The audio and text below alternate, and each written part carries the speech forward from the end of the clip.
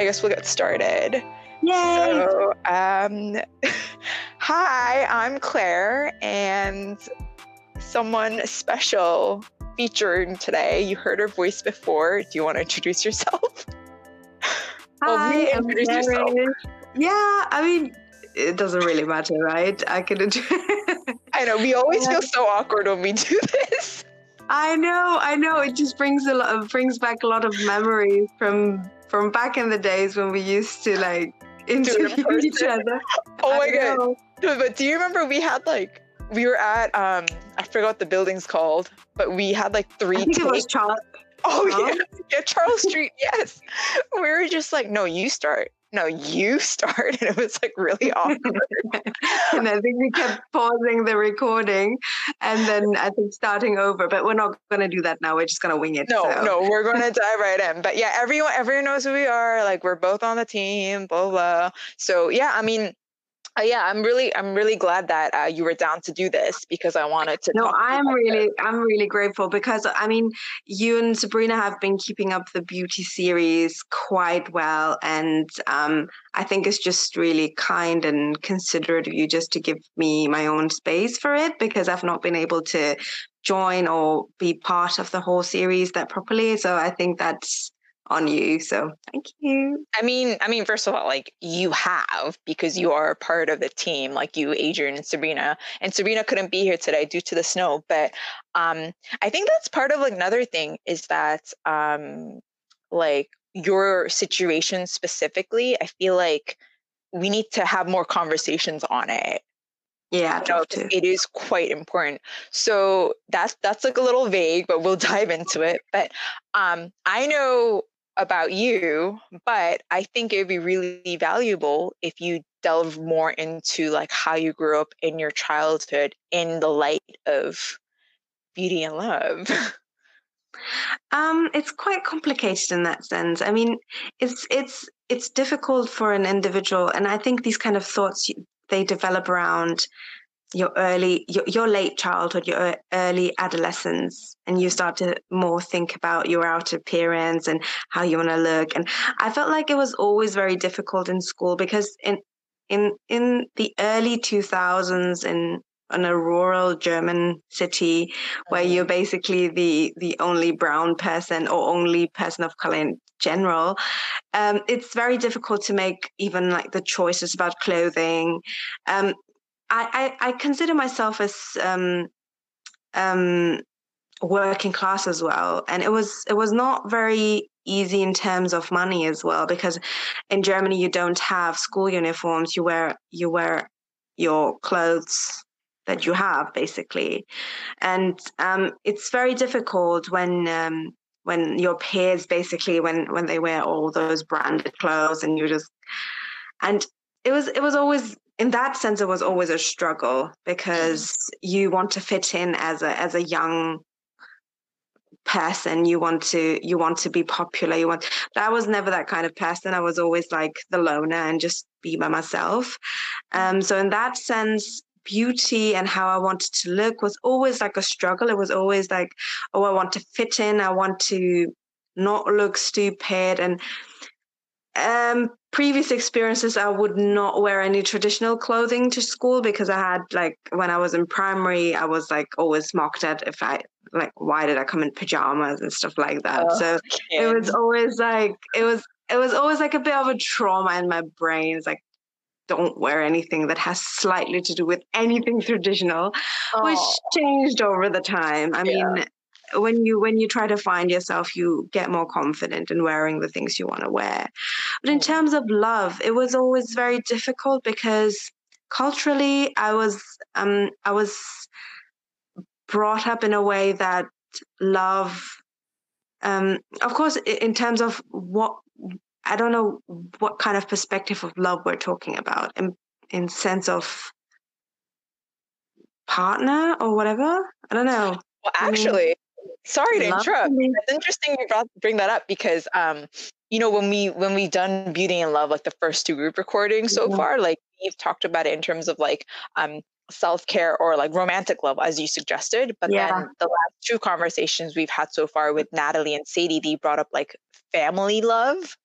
Yeah, So that's yeah, what I like was thinking. what do you So think? in terms of family love, well, if we start about that, it's always been a bit, I think with South Asian families, particularly Pakistani families, love is like it's expressed in a very different way. It's more like, oh, I'm caring for you or I'm providing for you. That means I love you. They don't Mm, have to show you love, or they don't have to hug you or kiss you. Whereas like I always felt like that my parents don't love me because they mm, don't give me a hug or they don't give me a kiss. But as we grew up, because in their understanding, it meant that they were I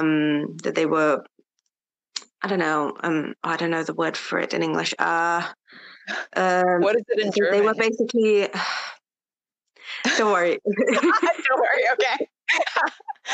They were basically spoiling us. There it is. So they would make Oh, they would. I think they felt that if you show too much like open love, that it makes your child go.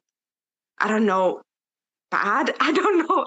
I don't know if that makes sense. Or no, not bad, yeah. but like No, yeah, I think I basically know what you mean. spoiled. So Yeah. that's, I think that was the kind of thinking that they were probably brought up with, whereas I felt always deprived of the love. But then later on, I understood, and I kind of was able to um, understand their perspective and where they were coming from and the ways that they showed their love. For Mm, me, I later understood that their love for us was that big that they left their home country for us to yeah. provide us with a secure future, to save us from religious persecution that my parents had in Pakistan. And I mean, that was their statement of love, basically. They didn't need to hug or kiss me to tell me that they loved me.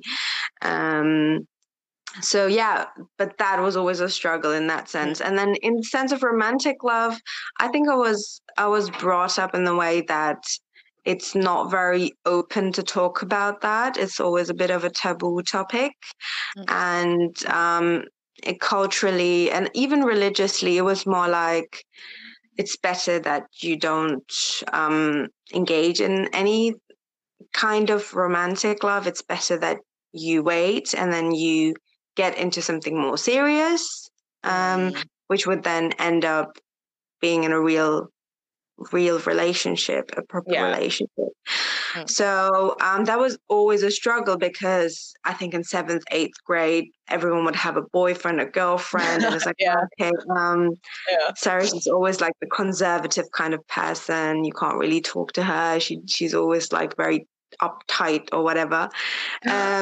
So it was always very difficult. It's always like this clash of different thoughts, of Western thought, of um, I don't know. And I always felt like I didn't fit in both sides. I didn't want a boyfriend, and I didn't want anyone proposing any people to me via, I don't know, pictures or whatever. So I Yeah. found Right. my Right. way through it Mm. somehow, and I chose bits and bobs from both sides. Bits and bobs. So, Yeah. and that's how I ended up marrying my husband, because it was a love marriage, and it's very unusual in my circumstances or in my cultural background that it would end up being a love marriage. Is more likely to be an arranged marriage or someone arranged marriage. Not in a arranged marriage is unequal to forced marriage, of course. That's not the same thing. It's basically Yeah. like if it was, for instance, I don't know, a dating agency is suggesting you someone. Basically, my dating agency would have been my parents. They would have suggested me someone, and I would have basically told them, okay, I like this guy, I don't like this guy. This kind Yeah. of sense. But Right. Right. I mean, I met my. I'm not telling my love story here, okay? So I'm just going to tell. But Yeah. I met my husband at a family's place, and we just chatted and we liked each other. So we ended up asking our parents, and they got involved as well. So that's how I'm saying I kind of got myself bits and bobs from both Mm. sides of who I was, of Right. both my Right. identities. And then they were happy, we were happy, and then I know it's a bit more complicated, but I'm not going into that. So, yeah, I they know talked, it. we got Yeah. engaged. Yeah, I mean, we didn't really talk much about this, did we? But we got engaged. We were engaged for quite a long time. And then, yeah, we got married quite young because I wanted to move here to be with Yeah. him because he lived here in England No, and I lived in Germany. I So, was yeah. saying that when we first met, I think we literally, you told me this in detail, and then I told you about how I got married. So I do remember Yeah, that. I know. I remember now. Oh my We God, just my delved brain. into this, and because we had like a few like minutes where we were like, we moved here for our husbands. Like I we moved know. to the UK, Oh my God. which I found hilarious. But yeah, I mean, there's so much to unpack there, but I'm I will, sorry. yeah. I think I kind of went straight to, I don't know. You asked me where I grew up, and I went like straight to, I don't know. You wanted to ask me so many more questions. I didn't stop talking. No, it all relates. And I think like, so I guess, you've lived, yeah, so you live in, so you have Pakistani heritage and backgrounds, but you lived in Germany, so you have German Yeah, background too. yeah, I was even born there, so I've never lived in Pakistan. I've been to Pakistan like once or twice maybe. Mm. That's pretty much it. Yeah, man, So that's yeah, nuts. So, but and now like you live in England. So, um, how has living in different cultures like shaped your perceptions of beauty? And are there any lasting perceptions of beauty? I just want to say, I remember last year around this time we met up in person, and we had a conversation about this actually. And you at the time brought up how if you remember this, like beauty is internal for you. yeah, So I yeah, wondered, yeah. is that still the same? Yeah. That's something that I wanted to get to in the sense of, when I was talking about clothing, and my uh, uh, I don't know, the way I've been brought up was always that I shouldn't put myself to show. I don't know. I shouldn't like show my beauty, like that my beauty should be internal. So this kind of philosophy that, I don't know. I think I was told like when I was younger that you're basically like a pearl. Oh, You're okay. beautiful, but that doesn't mean like if you're wearing, because I wear a hijab, right? And I started wearing my hijab when I was, I think I was a youngster, like a adolescent, like I think 14 or something like Mm. that. And I mean, I had stages, and the way I wore it was different. Like I wore it very loose in the beginning. Sometimes I'd take it off. Sometimes I would wear it, and it was my decision. My mum suggested it to me if I wanted to, but she never forced me to wear it. So she basically said to me that my hair is my beauty, and I shouldn't really show anyone else my beauty, just those whom I want to show it.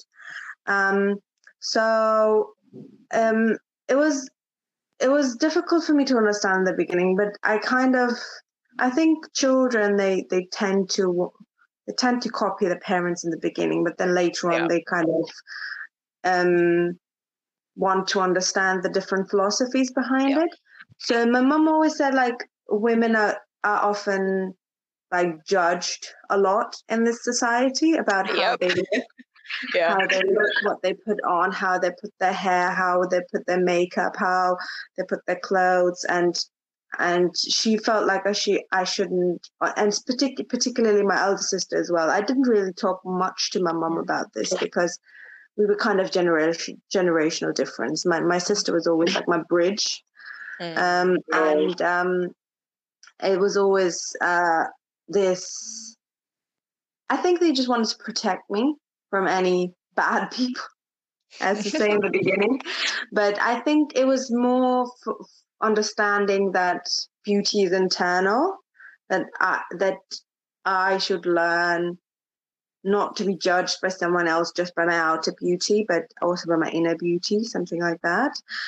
So it was difficult to understand in the beginning, but I kind of got the hang of it. And I think the hijab itself, it was not only a symbol of like a religious symbol for me, but it was also a bit of an identity marker almost. It became almost like something that defined where I belonged, not in the sense of space, but more in the sense of my mind, of where I'm getting a bit too philosophical. I'm sorry. No, I love it. No, keep going. I think that the hijab, it gave me some sort of, it helped me to define myself. It helped me to define who I am. And particularly in terms of beauty, I think it helped me to concentrate on other things. I think I mean, I am very religious, and I am, it wasn't that, I think when I was 17, 18, I was very religious, then I had a bit of a drop, then it came back. So it was a bit of like fluctuation, but that helped me not to be too concerned about boys or other things. But I was also engaged very early. So I mean, I was around that age. I was 18 when I got engaged. So and I think everyone in my college was like, oh my god, were you forced to get married? So annoying. You can tell us, we can help you. And I was like, yeah, of course, white savior complex. But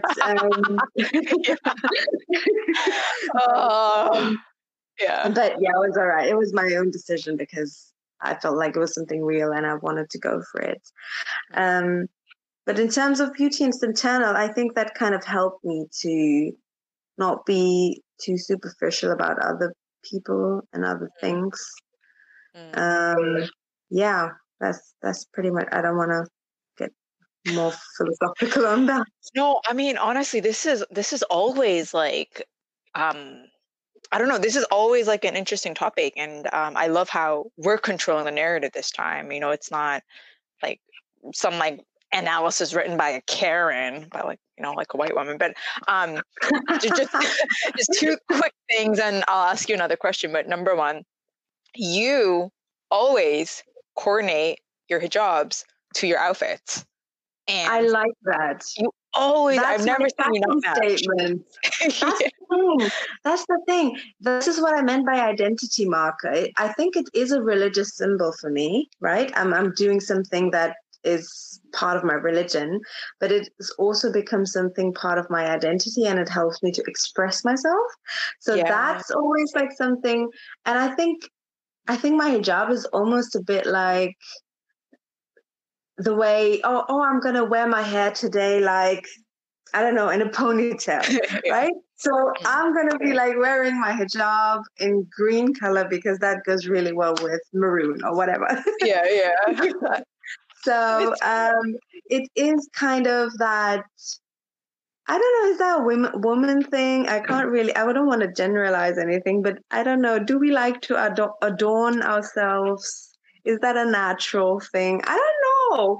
I think it's a bit of a stigma that it is, but I mean, parts of what you're saying might be true, but I think when me and Sabrina chatted with Mary said, I power dress, I feel good, and I look good. I can do that. It is like a confidence thing too. I think that makes quite sense. I think that's what I mean by identity. Like when you really feel like you can be yourself, you can express yourself. Exactly. You feel good in your skin, but not only in your skin, and also in your clothes.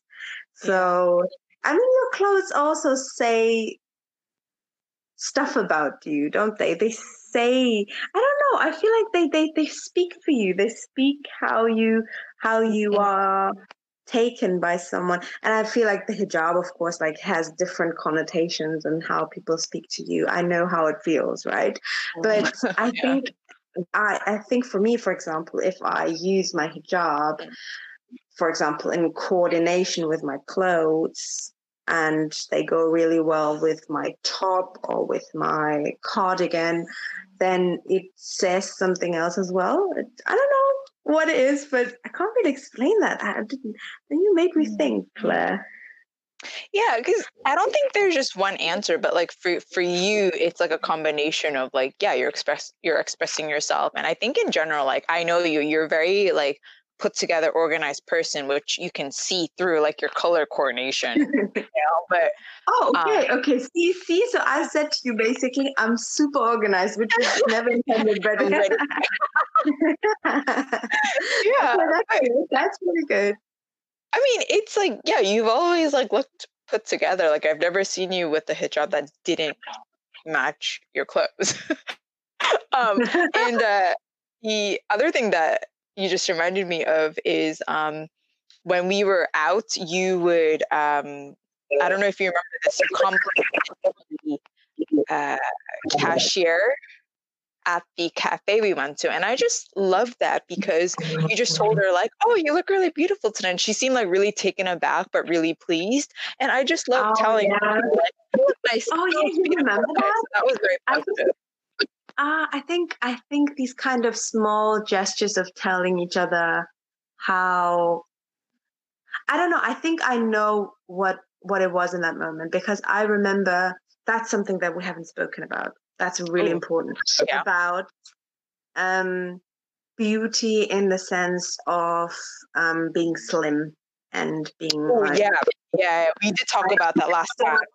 oh, you did, but we didn't talk about this right now. That's something Yeah. I struggled with a lot, because I Mm, was always very chubby, right? mm, And I was like, I think in Western society specifically, it's always like, oh, you need to be like nice and slim and like tall and very like um I don't know.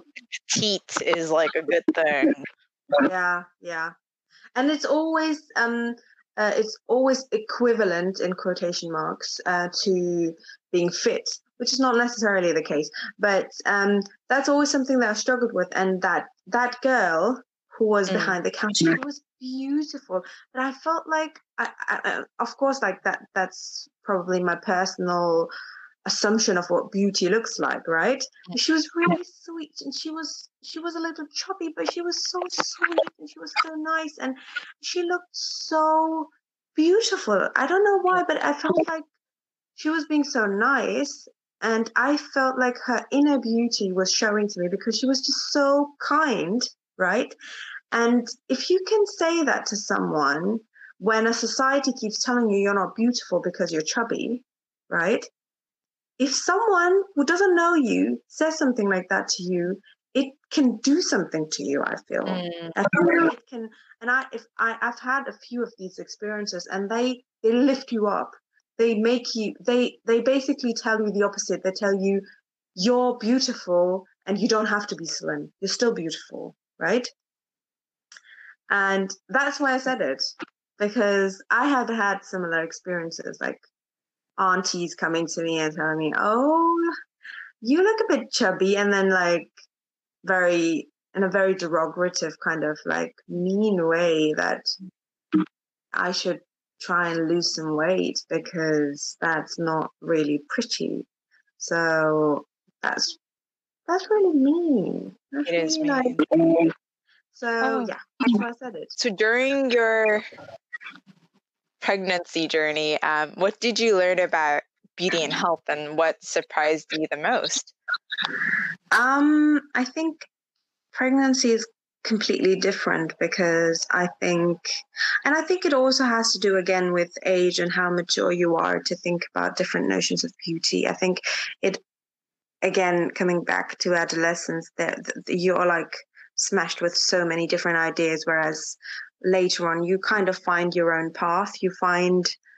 Um, you find your own perception of what actual beauty is for yourself. And I think in pregnancy, and I specifically think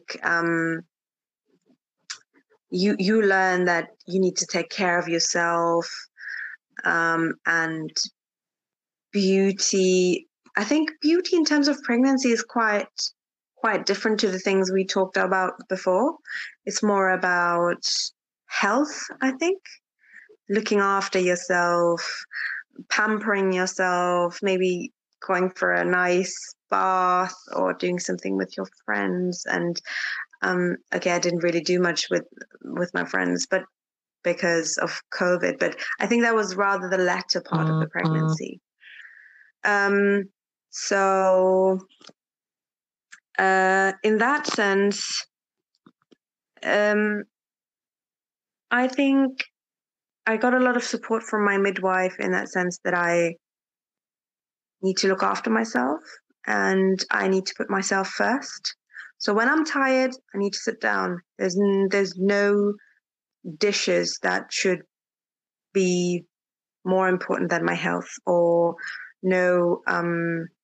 In that sense, I felt like health was beauty, and I think loving yourself first as beauty, in the sense, yeah, it's a bit difficult. I feel like love and beauty is like, it kind of is opposite, but it's still kind of the same. It's really weird. And if I think about more material things, I had to do a lot of changing my wardrobe and getting new clothes. So that was very difficult because maternity clothes are very specific. I had to really search for stuff that I would like. And I think I don't know the English word again. I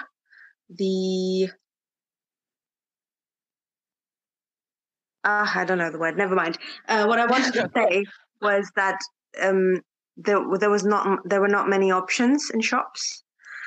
So in that sense, fashion, if we think about fashion and beauty, it was always very difficult to find things that fit.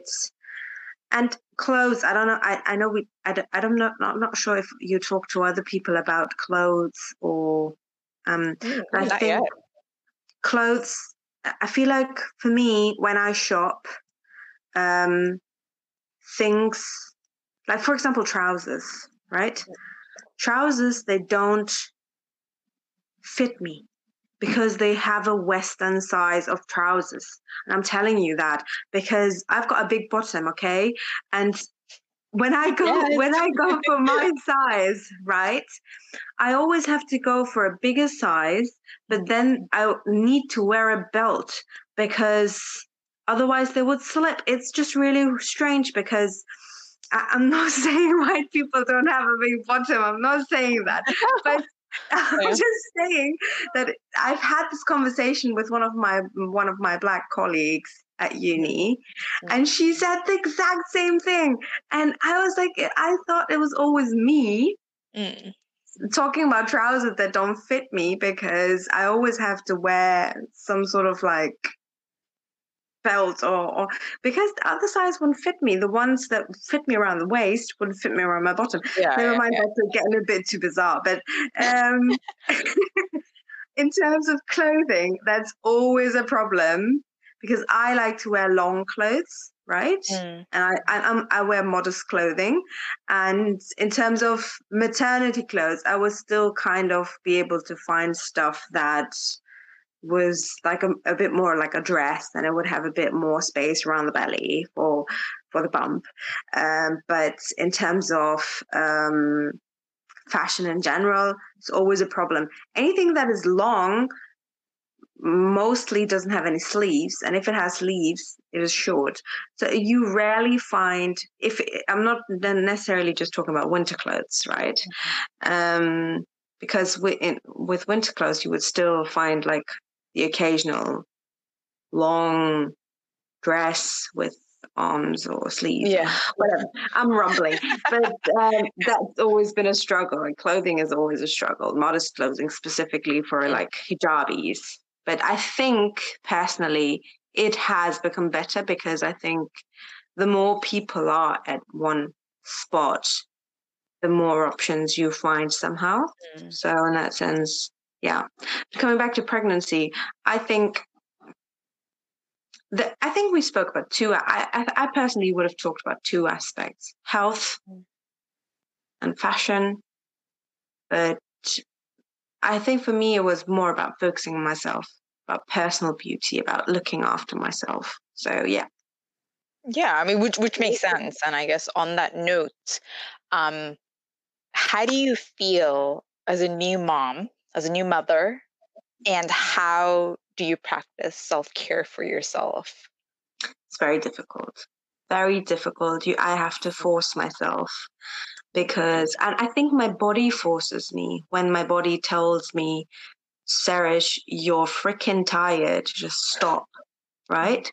I think birth takes a toll on you. It sets your body back. I mean, I'm 9 months postpartum, but still I feel the effects of it. It does something to you. It does something to your bones, your pelvis.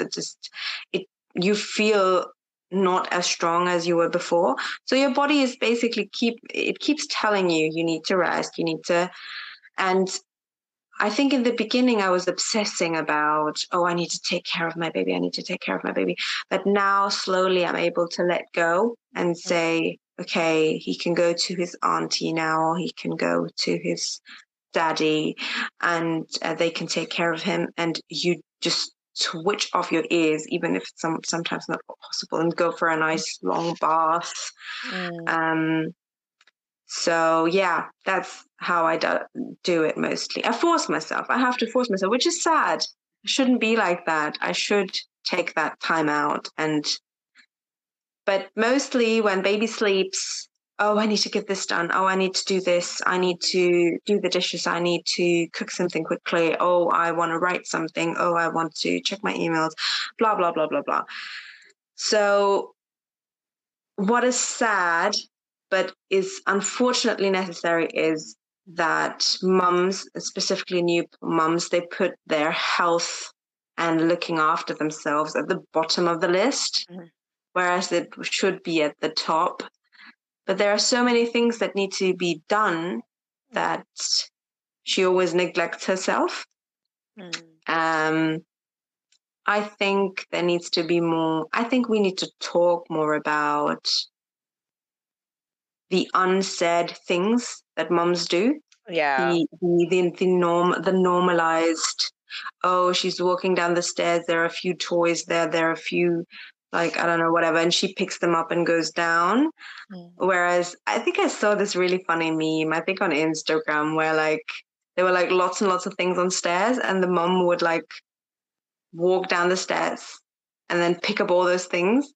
And then her husband would walk down the stairs and he would just like tiptoe around the things. It was so funny. It's so true though. I mean, that's what I'm saying about the unsaid things, the very normalized things. Yeah. And that comes back to thinking about care and how care is almost, because care is not paid. It has no material value. So because it has no material and it has no capital value, it has practically no value. Does that make sense? So I mean, because we live in a capitalist society, and I think I've said this so many times, that anything that cannot be measured by money is not as valuable as something that is. Right? Well said, yeah. Unfortunately so, yeah. Unfortunately, even though we want to change this fact, I mean, for example, all the mums that are doing homeschooling during COVID, I mean, they've got their jobs probably, and it is mostly the mums who are doing it. I know there are a lot of dads out there, and shout out to them. Not shout out to them, shout out to both of them. It doesn't really matter, right? That's what I'm saying. When dads help in quotation marks. What does hope actually mean? Yeah. They're their children as well, right? So that doesn't Exactly. mean you can't say they help.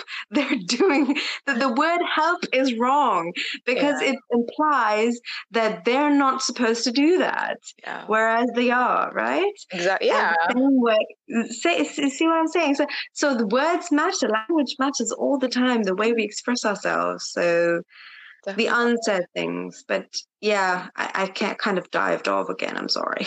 No, don't apologize.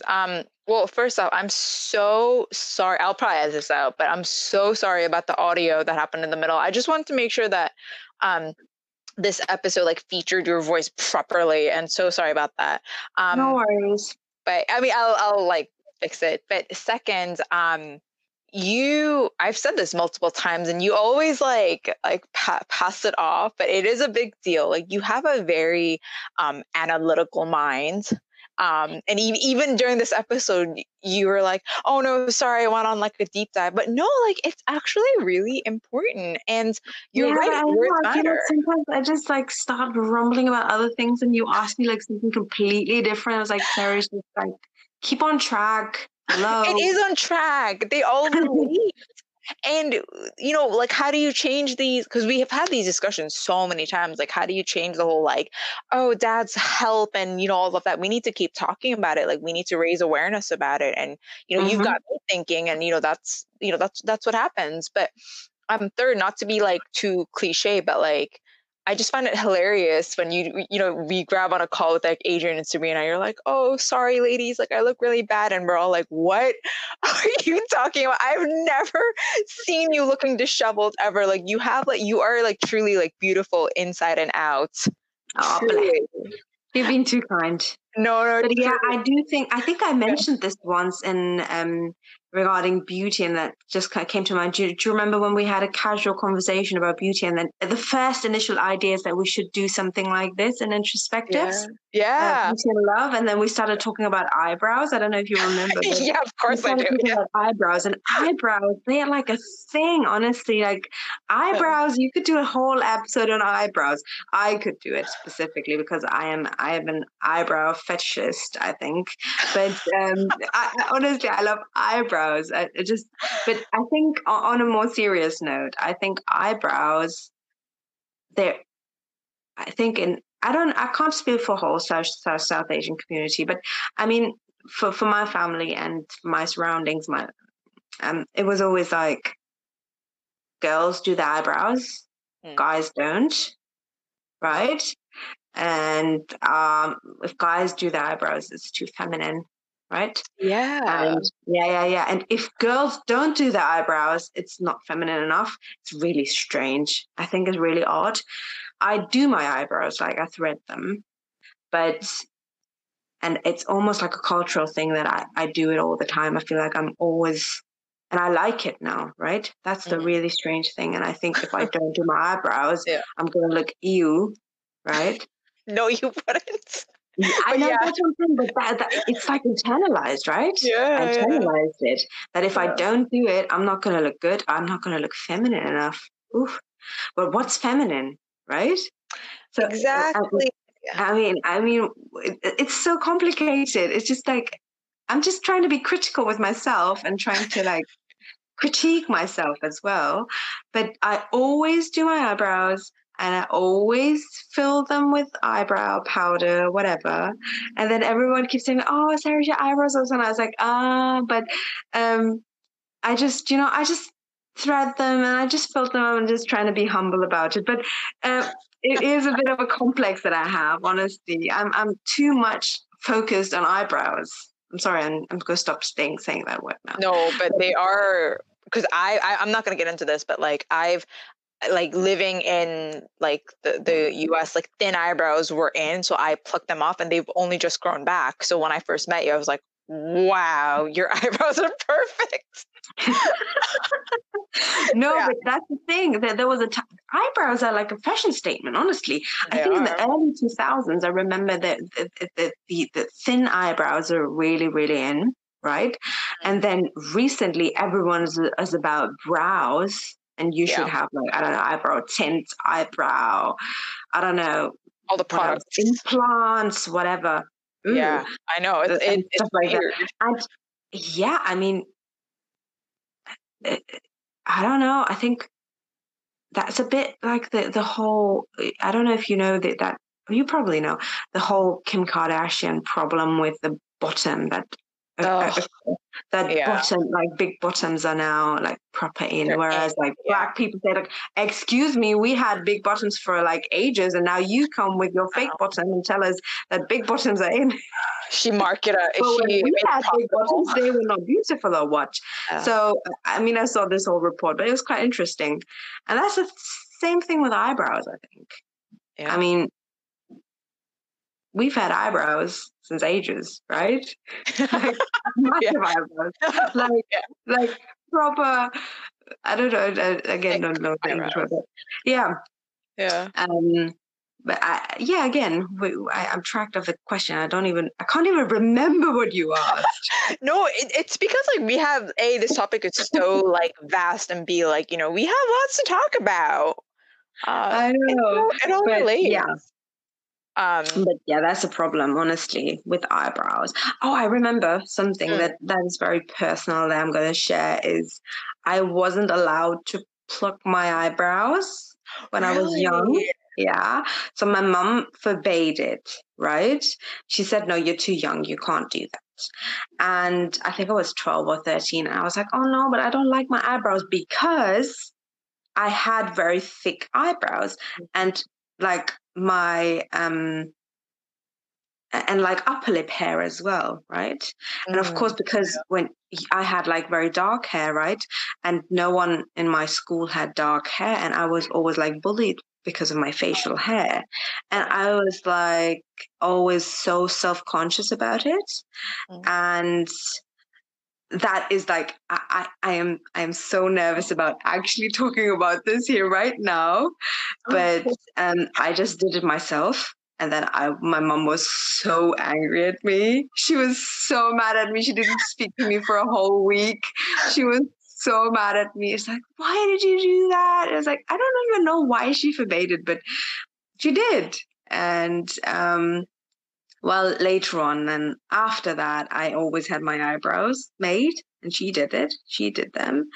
So that was always like awful. I remember that time. I don't want to think about it because mom was so mad at me. Oh, well, to be honest, she's onto something, because if you pluck wrong, you have to wait forever to grow back.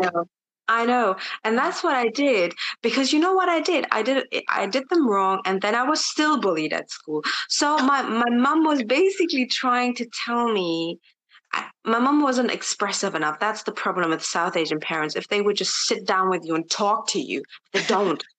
Right? They just assume that you can read their minds. That's not what's happening. Children have no clue what the parents are on about. Oh, no, they don't. That's what I'm saying. But we need to talk. Like, that's what I want to do with my child. I want to sit down and talk. I want to know what they're thinking. And I want them to know what I'm thinking. Right? So if she just sat me down and said, look, it doesn't matter what other people say about you. You need to be confident about yourself. You don't need to pluck your eyebrows, or you don't need to like remove. You can just tell them, well, that's how I am. Leave me alone. But she didn't do that. And I was always self-conscious. And then all those stupid kids that would come and bully me because of my, I think they keep telling me, oh, Sarish has a mustache. I think they said it in German. I know, it was so mean. I can laugh about it now. These are the worst. Horrible. It was so horrible. They used to like bully me all the time. That was one of the many things they used to bully me about. But no, yeah. I got bullied too. Like, that's actually we should do a separate topic on how we got bullied. I know, we should do that. Yeah. Oh my God. But I know you honestly, like, you are juggling. I don't know how to articulate this, because I really admire how, like, you have to take care of yourself, and you you have a new life that you're caring for, and you have a lot on your plate. So your time is really valuable. And so you just gave me like an hour. I know we were just like catching up a little bit, but I do really appreciate it. No, honestly, I have to tell you, I've been so stressed about today because, as I said earlier, Gibran's sleeping pattern was all over the place. And whilst I was talking to you, I was texting with my husband. It's like, oh, and he's asking me, where is this pacifier? Where is this stuff? And I'm telling him, oh, I'm in the middle of a recording. Can you please just do it for once yourself? And I don't know if they were able to do it if he's sleeping, because I heard him crying a bit. So I was stressed about this. You can probably read it on my face, but the listeners are probably not able to see it. But yeah, it is difficult. I have to. This is a big shout out to all the mums, because I underestimated, and I am so sorry about that. I underestimated their job. Honestly, I thought it's easy to have children and you can just keep doing the things you do, but it's not that easy. It's like you're caring for yourself and for another human being that is tiny, but needs like 10,000 more things than you actually do. Yeah. So this life, this small mini human, is basically, it's fully dependent on you. If you don't, like, that's how instinct, like, I mean, I think I read something about like hormones of women reacting to babies' cry is much worse than men's hormones, because apparently instinctively we are programmed to react. I don't know. Yeah, I think I read that too, actually. Yeah. Yeah. But this life, this small little life, is fully dependent on me, and they would die if it wasn't for us. Like, we need to take care of them. They can't take care of themselves, basically. It's wild. Yeah. Yeah, it's crazy. It's so normal that we don't say it, but it is true. It is 100% true. So on that notion, I think it is amazing, but also kind of scary. And maybe you should sneak away and do recordings like this more often, so that Sad gets more involved. My husband gets more active. I was lucky that he was off today. He's working from home these days, so it has become a bit more easier, and we've been doing things together more. But yeah, it is still me being the person who knows where the stuff is, who knows what needs to be done, and who picked up the stuff. And who picked up the stuff on the stairs? I wasn't sure if you wanted me to say his name on the pod, but then you did. So I don't mind. No, it's fine. It's fine. Shout out to all the women who do absolutely. All shout out to you. You're doing it. Because you shared a story yesterday on Instagram that said something like, just because we're mothers, like, what was it? Like, we don't it was know. About how women don't, they're not born with the facility to look after children. They learn it. Yes. With every cry, basically, they learn it. So it is a hard job. It is hard. It's hard work. It is unpaid work. On top valuable unpaid being work. A mom basically means you get one day a year that is called Mother's Day, and you're still working on that day. So basically it's no holiday, no sick day, basically. 24/7 job. And we need to talk about this more often. We will. But thank you so much for today. Oh, thank you for giving me your time, and we'll do like another catch up soon. Definitely.